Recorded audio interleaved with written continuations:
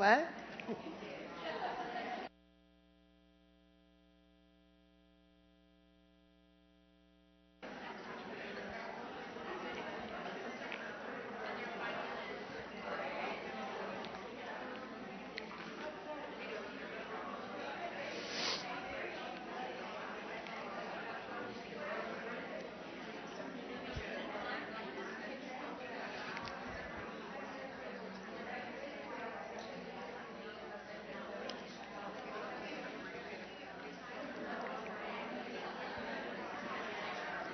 Ladies, welcome to Women in the Word tonight. I am so glad that you are here with us.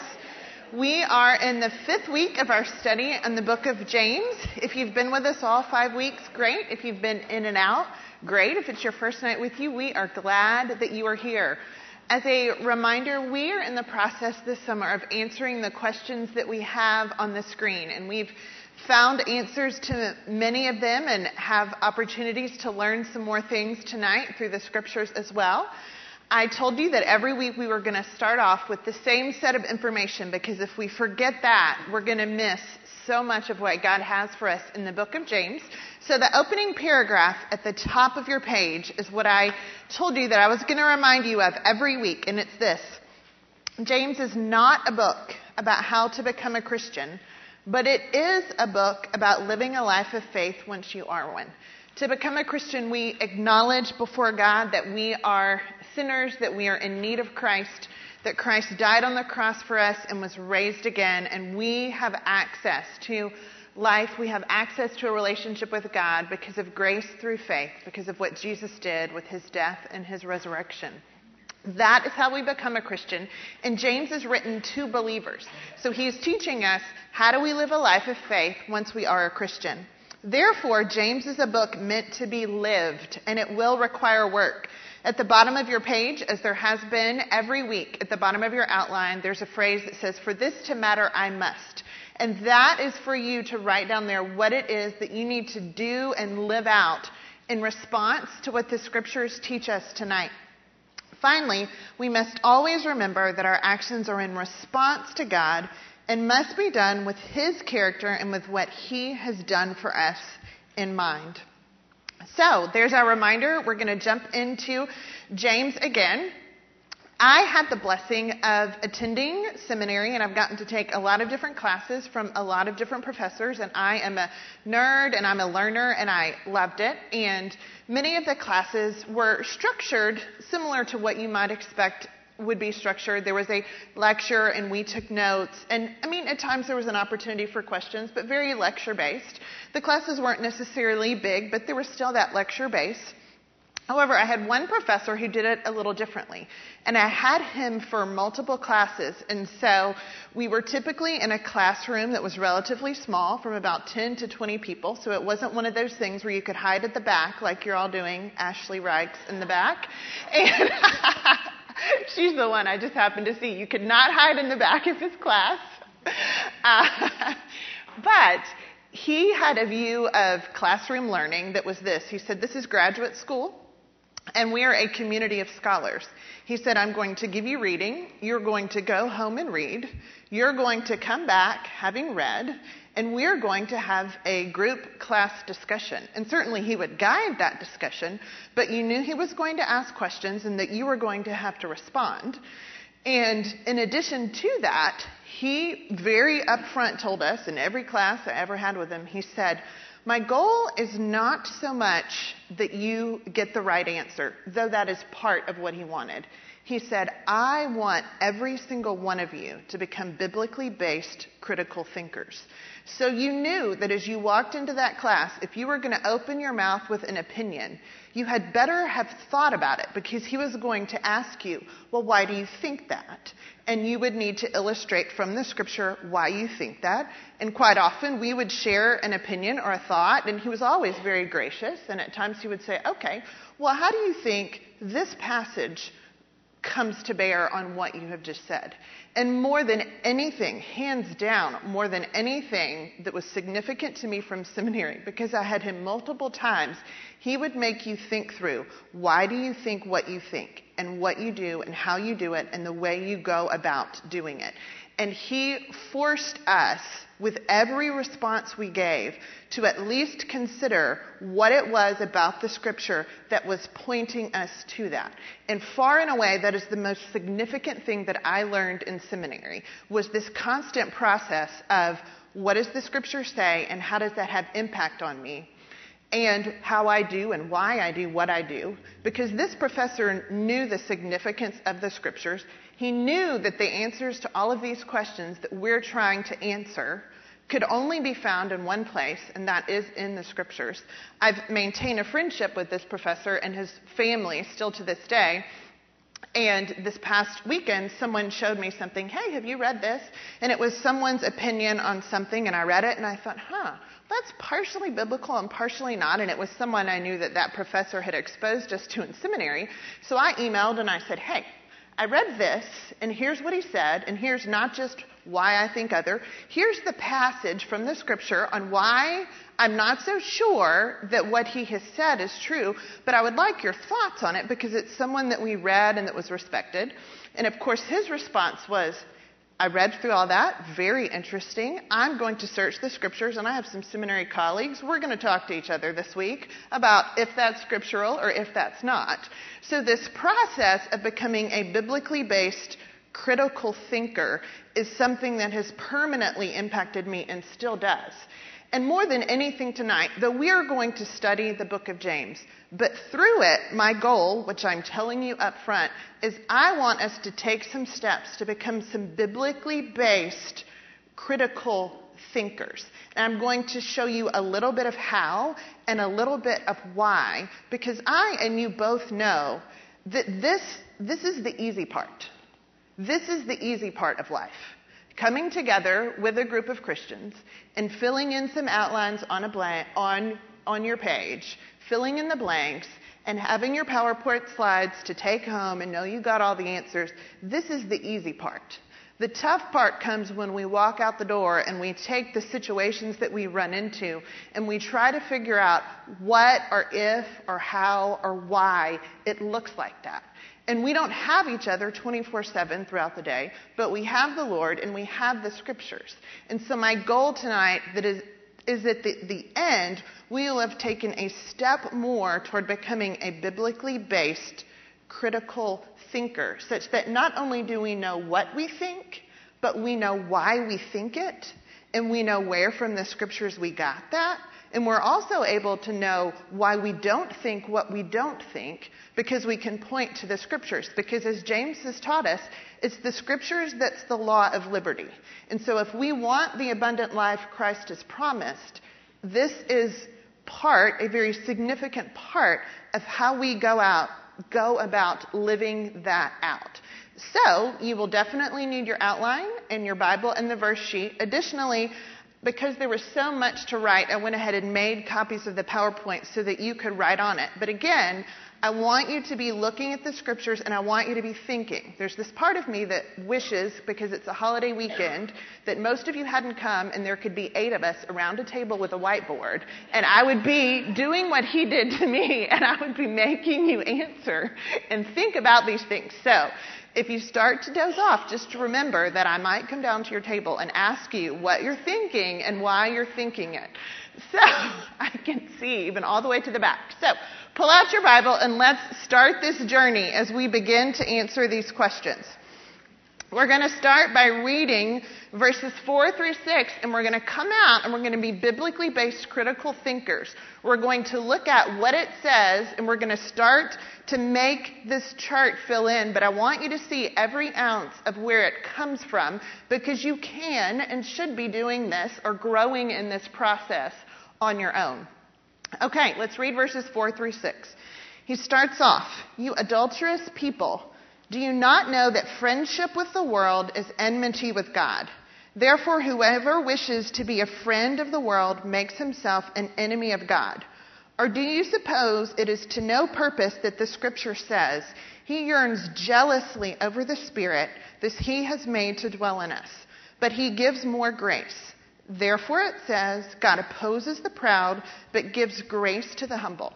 So as we begin to think about this, the scriptures talk about 2 ways to live. There's 2 ways to live mentioned in here, and that is going to be the grid through which we look at this passage. There are 2 ways we can live in this world.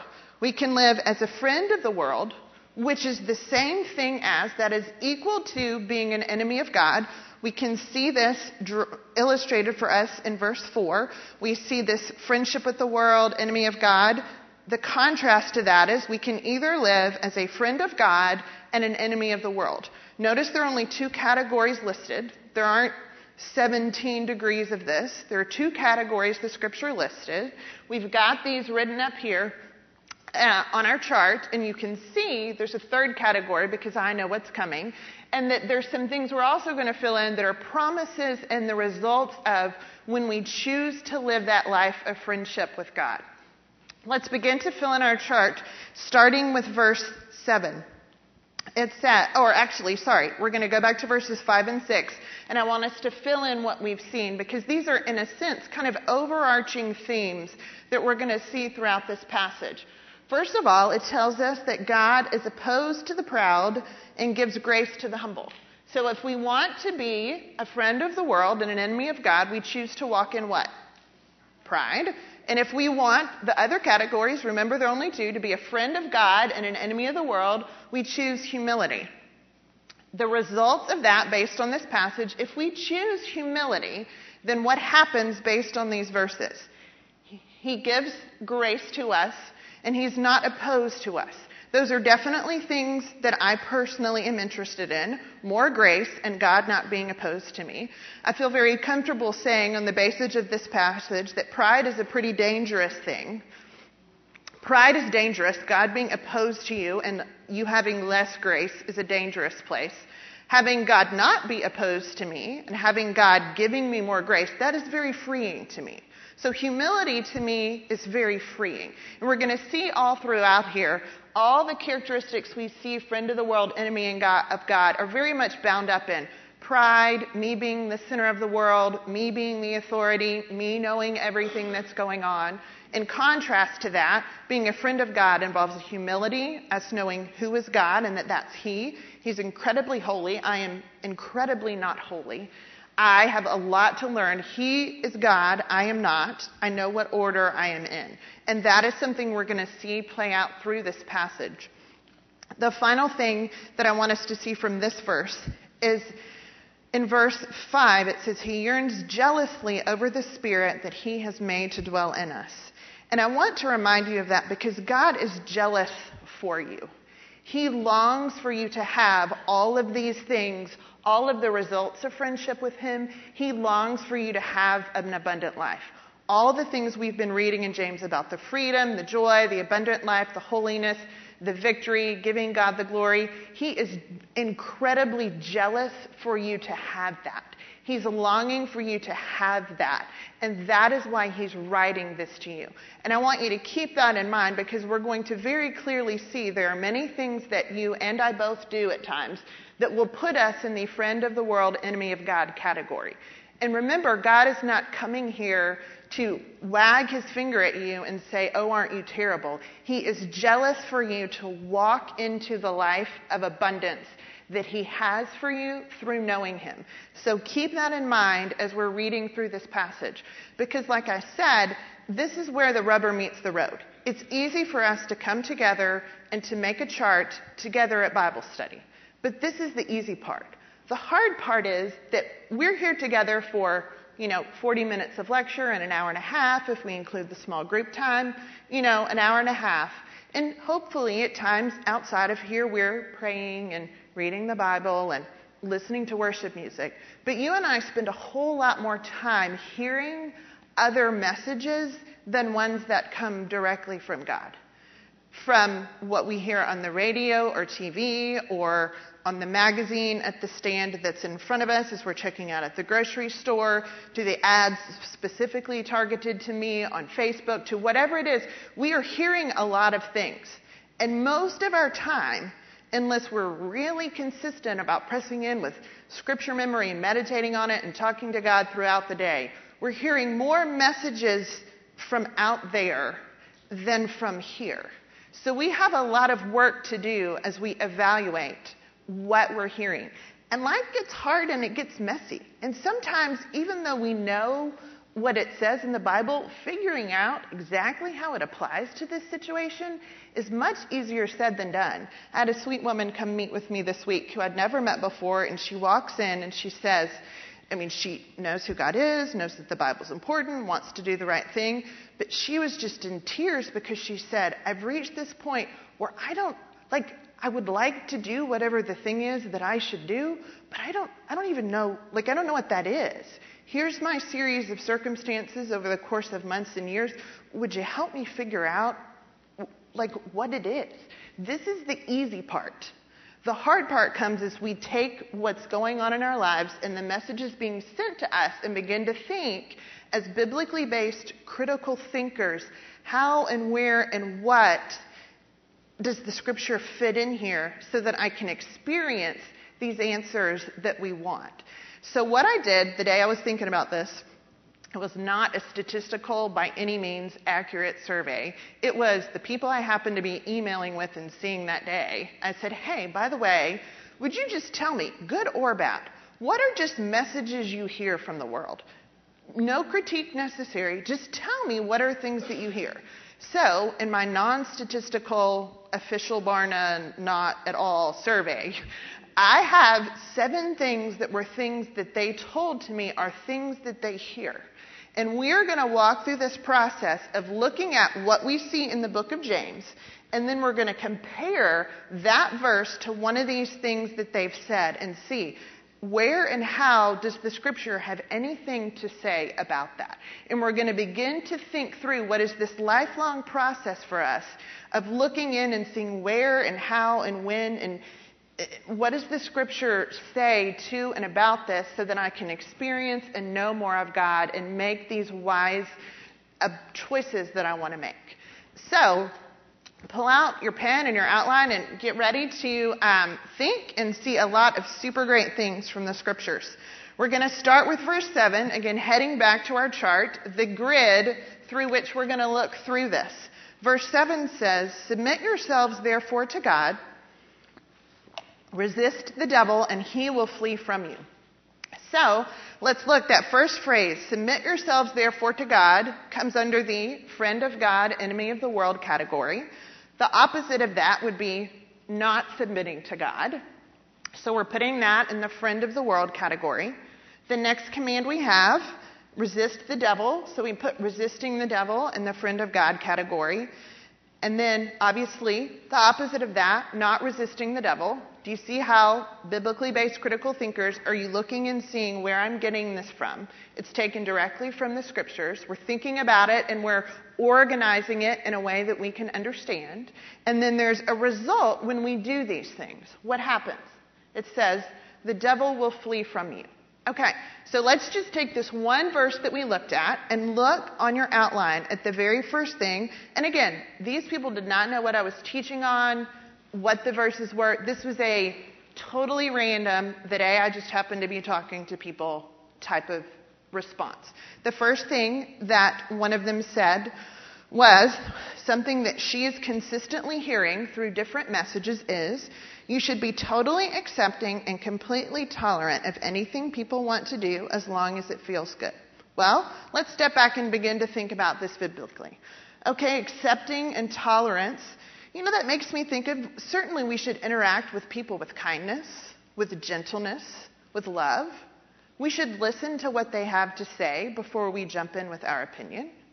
There are some elements of truth in here. As we interact with people, we should be the most kind, gentle, loving type of people that people interact with. There's some things in this statement that point me toward, I really should listen to them before I just jump in with my opinion and try to critique it. I should hear them out and ask lots of questions. I should do that. That's a good thing. However, let's see what this verse we just read in James might have to say about this. James says, submit yourselves therefore to God, resist the devil, and he will flee from you. Well, I feel like the scripture has something to speak into that statement, don't you? Because basically what this statement says is, you are your own God, and you decide what you want, and whatever you think is good is good. Well, that doesn't really line up real well with what we read in verse 7, does it? Submitting to God involves a different authority, right? So we have to listen to that as we hear all these advertisements that say, if you want it, you go get it. If you like it, it doesn't matter what anyone else thinks. Well, we kind of have to go, I don't really know everything. And it might be good to consult God on this because it may not end up as good as I thought it was going to end up. So I'm going to have to back the truck up from that, and I'm going to have to say, maybe not. Maybe I need to submit to God here and kind of see what he has to say and resist the devil in this opportunity. I mean, the scriptures have something to say about this statement. Even in just this one passage we happen to be reading tonight here in James. I mean, it says a whole lot more things about this statement, but there's some things here in James that have to speak into this. So as you and I hear these messages and begin to become subtly convinced of them, we need to go, okay, now wait a minute. That really doesn't totally line up with the abundant life, the God-glorifying life I'm really interested in. I need to stop and think about that for just a second. Now, there's so many great things in this passage. It was very hard for me to choose which things to emphasize. And this is the only time I'm going to stop and talk about a specific phrase because I think it is so important and has been so hijacked. That phrase, resist the devil, can be a very scary thought as we read that. And the devil is a powerful individual, and by no means do I want to diminish that. But resist the devil and what exactly that means, my mind kind of goes wild. And you begin to think of stories or things you've seen on TV, or how and what does that look like? Well, as biblically based critical thinkers, when we have a question about what the scripture says, where should we go to find the answer? Well, let's see if anything else in the scripture speaks into this. Let's see if there's an answer somewhere else that might help me understand. Thankfully, there is, in my opinion, the clearest, most important passage for the New Testament church in responding to this is there's in Ephesians, which if you have your Bible, turn to Ephesians 6 or pull out your verse sheet. There's a passage that talks about spiritual warfare, and it gives the church its marching orders for how we should respond to the devil. Now, I'm not saying there's nothing else in the scripture we could speak about, but this is a clear instance of, okay, New Testament church, how and what does resisting the devil look like? I would be interested to know. Pull that out and read along with me as we begin to see, as we think through this one biblical phrase and look elsewhere in the scriptures to try to define what that phrase says. Here we go, starting in verse 10. Finally, be strong in the Lord and in the strength of his might. Put on the whole armor of God that you may be able to stand against the schemes of the devil.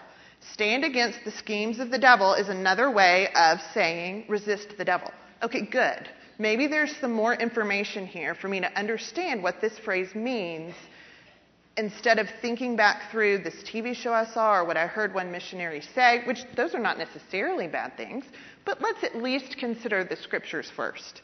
Going to verse 12. For we do not wrestle against flesh and blood, but against the rulers, against the authorities, against the cosmic powers over this present darkness, against the spiritual forces of evil in the heavenly places. Therefore, take up the whole armor of God, that you may be able to withstand in the evil day, and having done all, to stand firm. Okay, in verse 14, he's going to start talking about specifically what that looks like. Let's see what he talks about. Stand, therefore, having fastened on the belt of truth.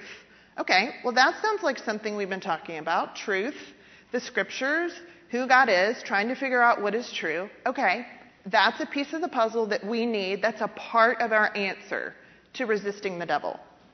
Keep going. And having put on the breastplate of righteousness. Okay, well, we've also been talking about that in James, right? The righteousness that Jesus gives us in salvation, our quest for holiness, that is a part of this process of resisting the devil. Read on, starting in verse 15. And as shoes for your feet, having put on the readiness given by the gospel of peace. Well, every week when I've started the book of James, I've reiterated the gospel, which is what it is that has brought us peace with God. Jesus took the pain and punishment I deserved that put me at odds with God. Therefore, because he has given me his righteousness, God and I are now at peace. Okay, that's a part of resisting the devil. Let's keep going. In all circumstances, taking up the shield of faith, okay? Believing God, trusting God and who he is, with which you can extinguish all the flaming darts of the evil one, and take the helmet of salvation, being confident of this salvation that's been bought to us by the gospel, and that Jesus is going to come back. We're going to get to go to heaven, and this whole process will be completed. We need to remember that, okay? That's a part of resisting the devil. And then the sword of the Spirit, which is the Word of God. We've been talking a whole lot about the Scriptures and the Word of God. Verse 18, praying at all times in the Spirit with all power and supplication. To that end, keep alert with all perseverance, making supplication for all the saints. And if you have your Bible with you, you can keep reading. That's kind of where it ends. Well, two initial thoughts. First of all, it's a lot of stuff we've been talking about already in James. So whether you knew it or not, as you were doing all of these things we've been talking about, if you're living them out, you have been resisting the devil. You just may not have thought about it that way. So that's one thing. Number two, this paragraph has very little to do with anything that initially came to my mind from any stories or TV shows or books that I may have read about the devil. And I'm not saying that what you saw or heard was necessarily right or wrong. We can talk about that. There are other things in Scripture. What I'm saying is probably your initial definition of primarily what it meant to resist the devil wasn't this. It was something else that seemed a whole lot more weird and kind of scary. And again, I'm not saying there's no truth or validity to some of those things.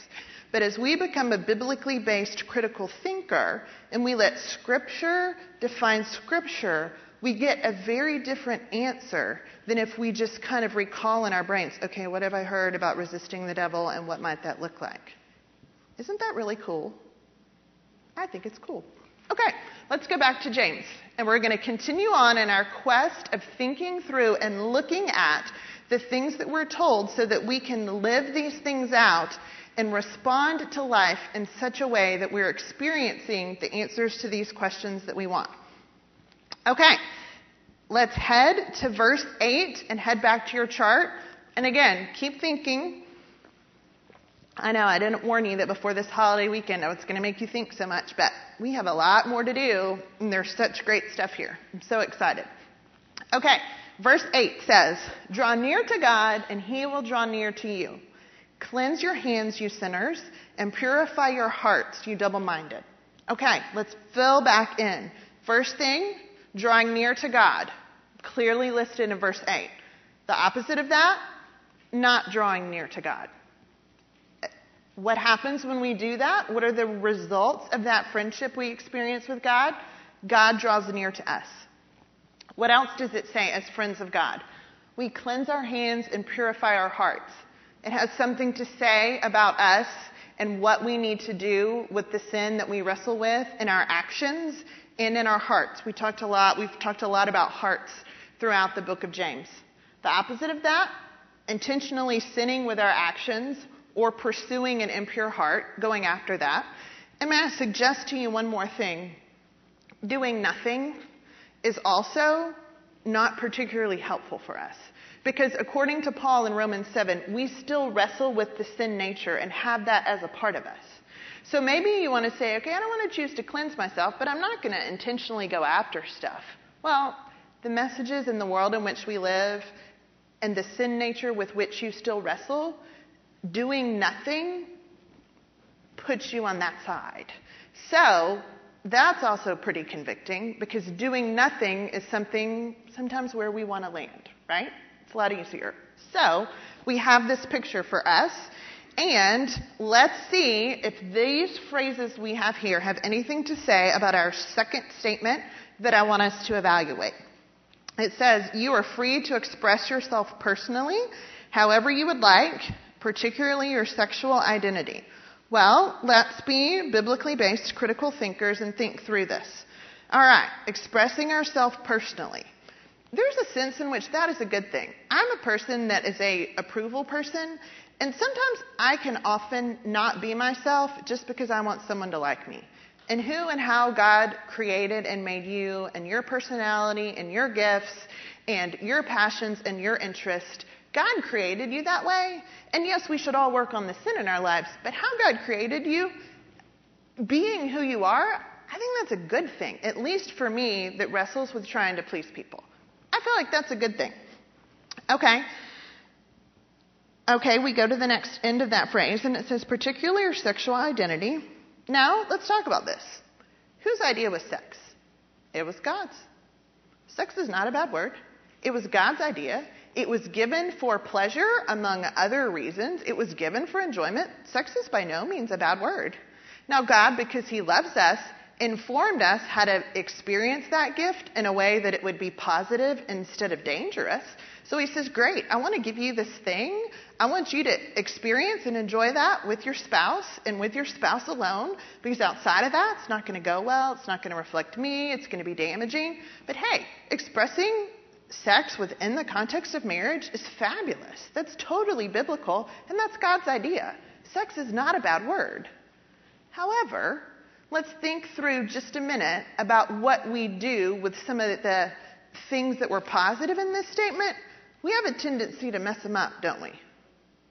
Yeah, we have a way of expressing ourselves personally in ways that aren't necessarily always encouraging to the people around us, as we yell our opinion at someone we think is dumb. Not really a good idea. As we try to express our sexual identity in ways outside of marriage, in our talk in ways we shouldn't go there, how that impurity can creep into ways that we dress. So certainly what we read here in James where it says, cleanse your hands and purify your hearts, we have to use the scripture to qualify this statement in very significant ways if we want the blessings that God has intended for us and if we want to glorify and honor him. The scriptures have something to speak into that. You know, another great thing that I love that the scripture speaks into this statement, cleansing your hands and purifying your hearts implies there is a way to be cleansed and purified from ways that you and I have messed up. I personally think that is fabulous news.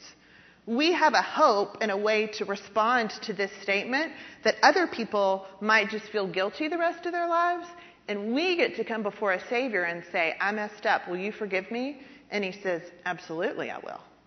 This verse is not just condemning of us. It offers in this a hope that when we've all messed this up in some way or another, none of us has fully expressed ourselves well personally or sexually over the course of our lives. None of us has. So we have a hope inherent in this, that as the world speaks this message and at times goes, oh, I messed up, I might have to resign from Congress, I might have to whatever, we have a hope to speak into that. And again, I'm not making fun of him. I'm saying if he doesn't know Jesus, he doesn't have the hope that those who know Jesus have. Like, I feel bad that at the end of his impurity, and I really have no idea if he knows Jesus or not, but we have a hope that he may or may not have. I think that's an awesome way that we have something to offer the world based on the scripture that the world doesn't have to offer us when this speaks this statement into our life. We have something to give back to that has hope and freedom. And I think that is actually giving me chills as I talk. So cool. Okay, I know that the next ones we're going to have to run through a little quicker, and I totally planned it that way, so don't worry. But here we go. Let's continue on in James. Verse 9 says, be wretched and mourn and weep. Let your laughter be turned to mourning and your joy to gloom. That just means take your sin seriously. You know, when was it? Last week when we were talking about the tongue and how we speak wrongly, we tend to blip over that. It's not that big of a deal. Well, I'm not fill in the blank of something else. Whatever is sin, we need to own up to it and take it seriously. However, what do we frequently do? We ignore it, make excuses for it. Well, I was tired. I was just a little grouchy that day. We make excuses. We mock it. Man, the ways that we can mock, and I think about all the things I've heard in the media that just mock certain sins.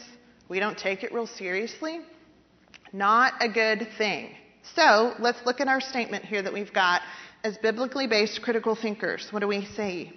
Someone said to me, that this is something she's regularly hearing, is that there's always something better than what you currently have. New car, new spouse, whatever that is. Well,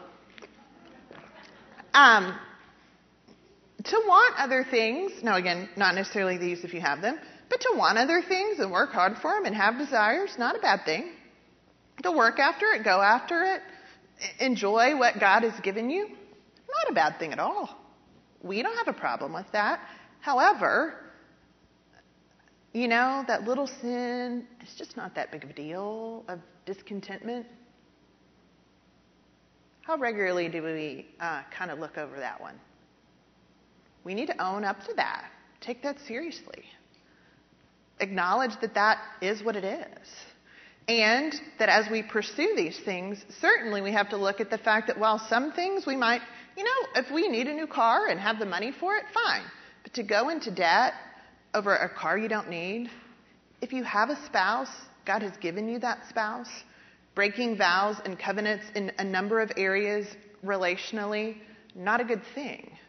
So taking those sins seriously, whereas frequently we're told, well, if you don't like it anymore, if it's not in your heart or whatever, you can just be done with it and try to find something else.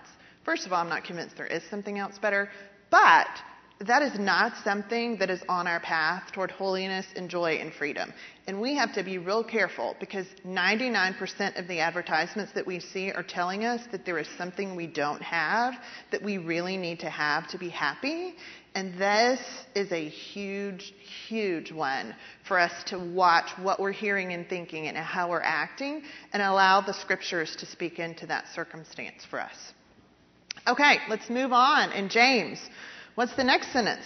Humble yourselves before the Lord and he will exalt you. Pride certainly is the opposite of that. God exalting us is the result of choosing humility.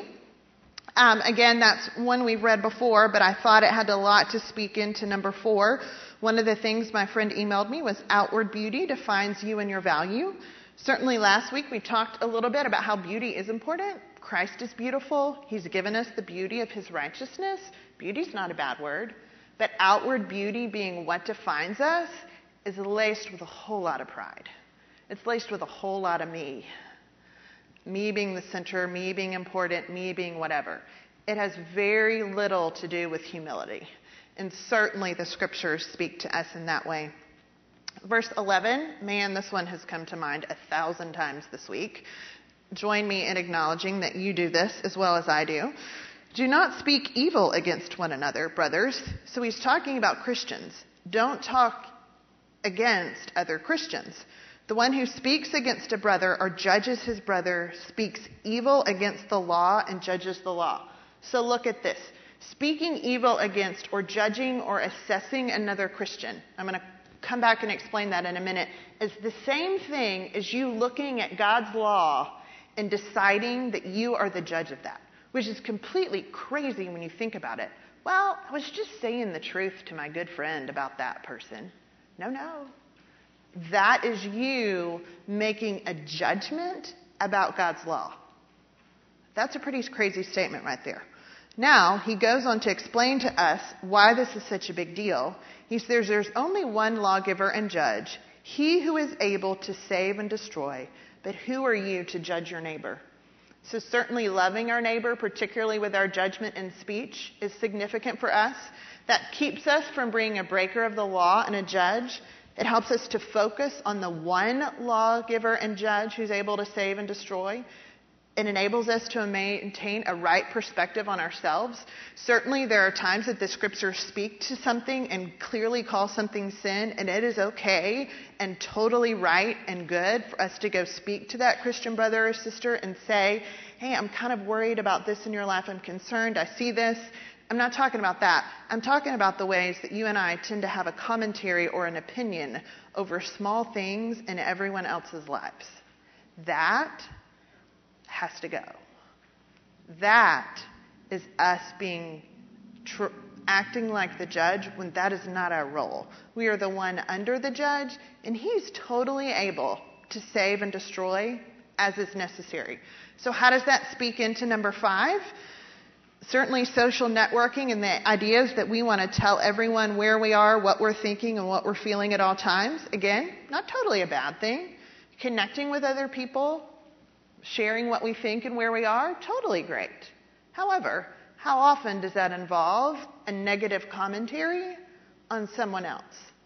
We have to be real careful in this world of social networking and sharing that what we share is appropriate. Certainly the scriptures speak to that. Keeping on going, we'll finish these last couple. So what does the scripture say to us in verses 13 through 16? Come now, you who say, today or tomorrow we will go into such and such a town and spend a year there and trade and make a profit. Again, not necessarily bad to make plans, but look at the pride and the motivation just out for money and greed here. Verse 14, yet you do not know what tomorrow will bring. What is your life? You're a mist that appears for a little time and then vanishes. Instead, you ought to say, if the Lord wills, we will do this or that. As it is, you boast in your arrogance. All such boasting is evil. So, we're continuing on in our chart of needing to acknowledge God's sovereign will in our planning, not boasting in our arrogance and in our pride, assuming like we know what tomorrow will bring. And when we do that, we're prepared for life to end or for plans not to go the way they thought we would. Because none of us are going to be here forever. We need to be prepared for that. So, the sixth statement I want us to quickly evaluate says, anything is attainable, opportunity abounds. And again, we have some freedoms and can and should pursue things, as we've said before, with our gifts and passions and interests, and that's a good thing. However, the pride underneath that statement is something the scriptures speak to. Whose will is sovereign? Not ours. So that statement, even though it seems positive, it seems like the American dream, there's a way the scripture speaks into us and forces us to think through and qualify that. Finally, verse 17 says, for whoever knows the right thing to do and fails to do it, for him it is sin. So if we want to be a friend of the world, then we fail to do the right thing. If we want to be a friend of God, we know the right thing and we do it, we're able to avoid sin's consequences, along with many other things. Certainly verse 7 and how the scripture, or not verse 7, number 7 on your outline, and the way the scripture speaks into that, says whatever you want, no matter the consequences, okay. Again, wants aren't bad, but consequences, all consequences are not okay. They're not a good thing. So I thought it was really interesting that even kind of with my, like I said, random non-Barna survey, that the scripture that we just happen to be studying tonight clearly speaks into, on different levels, all of these things. So thanks for hanging with me. Aren't the scriptures awesome? Thinking through them is so fabulous. It takes work, but there's an excitement and a joy and a freedom as we look at what we're hearing and what we're doing and begin to evaluate these things. One more thing that I want you to look at in the scriptures, as we begin to think through, as we look underneath this text for, can we see anything about why James wrote it, the intent of the text, what he would like to have happen? And that opening phrase in verse 4 is very penetrating. He says, you adulterous people. And as we read through all this, certainly you can see James hoping for and longing that the people would end their adulterous relationship with the world, choosing the world, and that they would repent and turn back to Christ. So as biblically based critical thinkers, as we need the scriptures, we need to look at, well, what was the author going for? What was God hoping would happen? What was James hoping would happen as he wrote this passage? Why is it there? Well, clearly, even just from that opening statement, oh, adulterous people, we see him longing to come back. He's saying, hey, come back this way. Don't do that. Come back this way. The abundant life you want in Christ, more of Jesus, glorifying him. Come back. There it is. So I thought it appropriate, as biblically based critical thinkers, that we end not just with a right understanding of the scriptures, but as James has talked about, an appropriate response to the scriptures. So I'm going to lead us through a prayer of confession, because I don't know about you, but as I read through that list, certainly there were many things that spoke to me and said, ugh, Kath, you've started to listen a little too much to the world and become a friend of the world. You need to alter that. I mean, I really have noticed just in simple things that I might say. I was talking with my dad about something this week, and he doesn't know anyone here and wouldn't have known the person I was irritated with at the time. I started to open my mouth just to say, and this really makes, and I thought, do not become a judge of the law and just keep the mouth shut, Kath. And so for me, this has been very significant. And just those tweaks of reminders of ways, because we spend so much time listening to other things, how the scriptures have an opportunity to speak in. So if you will bow your heads, our closing tonight will be hopefully in line with at least part of what James and the Spirit were hoping would happen as we read this, that there would be some repentance and some change and some confession for us. So close your eyes and you just quietly where you are, talk to the Lord and ask Him to show you and give you wisdom into which one or ones of those issues that we talked through tonight are an issue for you right now. Ask Him to show you that.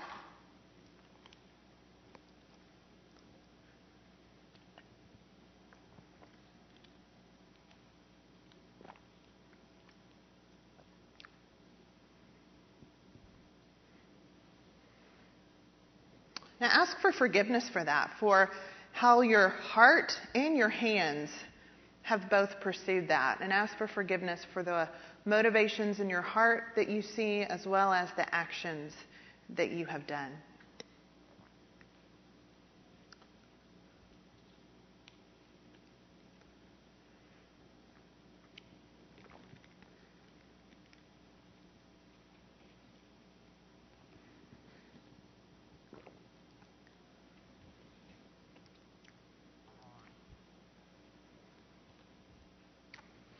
Thank Him for the forgiveness and the grace that He has promised and given to you.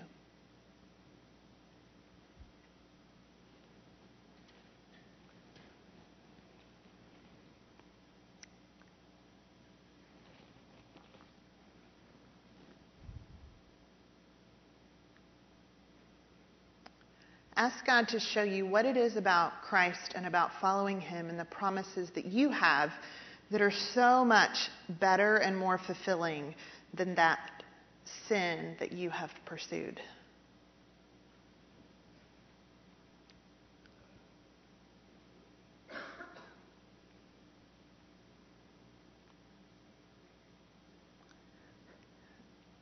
And finally, ask Him to help you put on all of those characteristics that we've learned tonight as being friends of God and enemies of the world, so that you can respond differently the next time you're faced with that situation.